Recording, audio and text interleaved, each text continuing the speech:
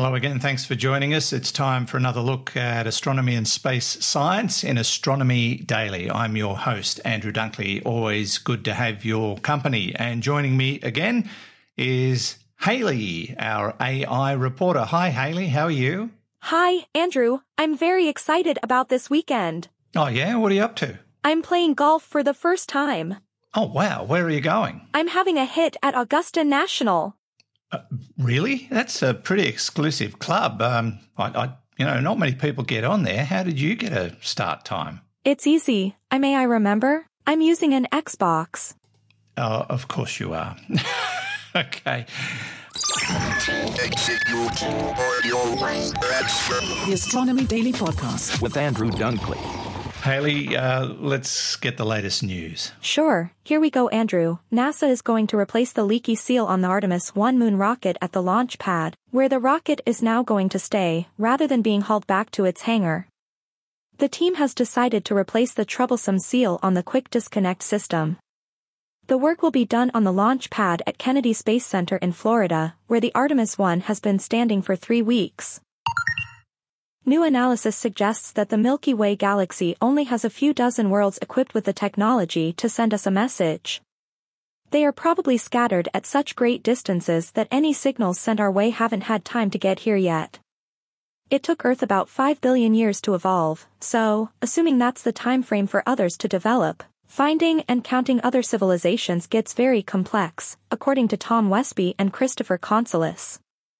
They've published their theory in the Astrophysical Journal and added that it's likely that if we ever detect signals from other intelligent sources, chances are those civilizations will have been long gone by the time we know about them, but they remain ever hopeful. Falcon 9 has successfully completed its 40th Falcon 9 launch of the year, delivering a new group of Starlink satellites and a Boeing demonstration satellite into orbit, and they did it on schedule. Falcon 9 lifted off from SpaceX's Cape Canaveral Space Force Station on Sunday, September 4, 2022, carrying a prototype communications payload built by Astro Digital, and designed to verify new V-band communications technologies for a planned constellation of Boeing satellites in low Earth orbit, known as LEO. 2 astrophotographers have snapped an incredible photo of the moon. A post of the photograph has gone viral and reveals an incredible new image of Earth's only natural satellite. Andrew McCarthy teamed up with planetary scientist and fellow photographer Connor Mathern to take the pic, which they posted on Instagram. McCarthy called their final product the most ridiculously detailed moon image we could come up with. The image is 174 megapixels and shows off the incredible colors, and even details an aura surrounding the lunar edges. They call it The Hunt for Artemis and say it's a tribute to the upcoming mission. And those are the latest headlines, Andrew. Thank you, Hayley. We'll catch you before we finish up. Now to the James Webb Space Telescope, and we've seen some amazing images coming from the telescope, the Tarantula Nebula being one of the latest, which is just, wow, you've got to take a look at it. Check it out online, and many others. Now, there was a photograph recently that caught the imagination, one of the first photos released by the James Webb Space Telescope, and that's the one of a bunch of galaxies, thousands of galaxies that formed about 4.6 billion years ago. Well, that image is back in the news for all the wrong reasons. It looks like hackers have managed to take advantage of the photograph and are hiding malware in the picture. The image is being used in a phishing email campaign where these hackers have been putting malicious code that's then released into the victim's computer when they download the picture.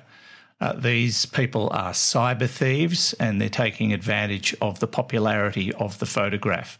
So be warned. Just be doubly sure of your source, especially if you receive something via email. I wouldn't be in a hurry to trust it. Antivirus software does flag users, but they might be inclined to ignore the warning because of how popular the image is. But yeah, it's happening. They don't miss a trick, do they, these hackers? I mean, I've heard of some hackers doing some good things, especially with the war in Ukraine.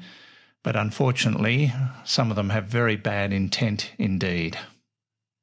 Now, I really love this story, and Fred Watson and I on Space Nuts have certainly talked about some of the ice giant planets in our solar system having unusual rain. Lots of our planets have different kinds of rain, sulfuric acid, for example. But what about diamonds? Well, yes, Neptune and Uranus both appear to rain diamonds, which is, an incredible thing to think. I wouldn't like to be under one of those showers unless I had a giant bucket.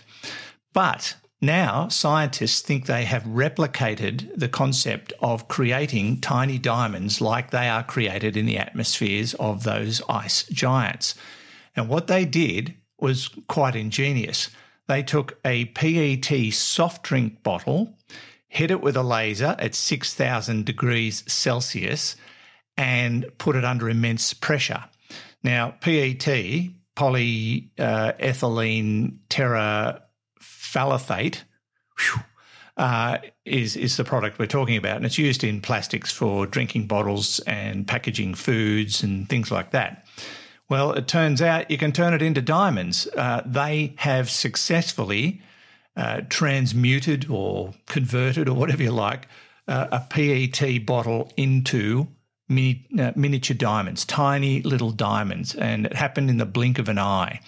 Now, the experiment was aimed at seeing whether or not they could replicate the conditions of the ice giant planets to create this diamond rain.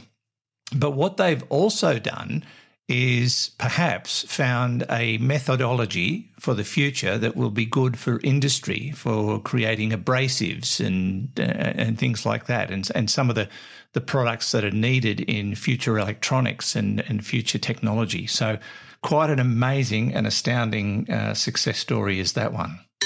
The Astronomy Daily Podcast with Andrew Dunkley. And while we're talking about reconstructing things that happen in our solar system, another team of astronomers has reconstructed a process of star formation in the Milky Way galaxy. Now, what they have learned from their experiment is that star formation began in the middle of the Milky Way and worked its way outwards. This is a team of astronomers who say most young stars in this region formed in loose stellar associations that dispersed outwards to fill the galactic disk over the course of many eons. And that sort of flies in the face of the theory that it was a tightly knit massive cluster event. The research was led by Dr. Francisco Nogueras Lara, who's an independent Humboldt researcher fellow with the Max Planck Institute of Astronomy.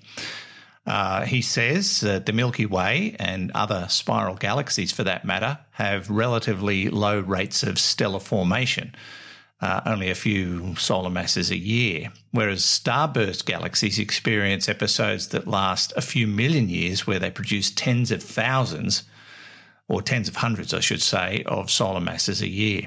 Now, what's interesting is that high formation rates were the norm amongst galaxies tens of billions of years ago, 10 times the higher rate observed in the central region. These days, things have calmed down a fair bit. In fact, in the latest episode of Space Nuts, I think Fred said that our galaxy only produces about 30 stars a year, which might come as a bit of a surprise. Finally, dark skies. Now, Fred Watson's partner, Marnie, has been very instrumental in the Dark Skies project, the Dark Skies podcast, and Fred himself is very active in trying to keep the skies dark for astronomical purposes. It's a very difficult battle to fight because there's so much light pollution these days, and even more of it being launched into space by the likes of Blue Origin and SpaceX. And Australia has got areas that are considered dark sky. Even the town I live in has introduced a process of low emission lights, street lighting, to keep the light pollution down. And a lot of places are doing the same thing. Well, India has also created its first dark sky reserve. Ladakh is all set to welcome the country's first ever dark sky reserve, and it's expected to be a big boom for the country in terms of tourism. The Minister of State, Dr. Jitendra Singh, says the country's very first dark sky reserve will promote astronomy tourism. And what's a dark sky reserve? Well, quite simply, it's a private place or a public piece of land with beautiful nocturnal environments developed primarily to prevent light pollution. So there it is. Well done to India. They're really doing some great things, aren't they, in that country? All right, we're done for another day. And thank you so much, Hayley. Hit 'em straight on the weekend.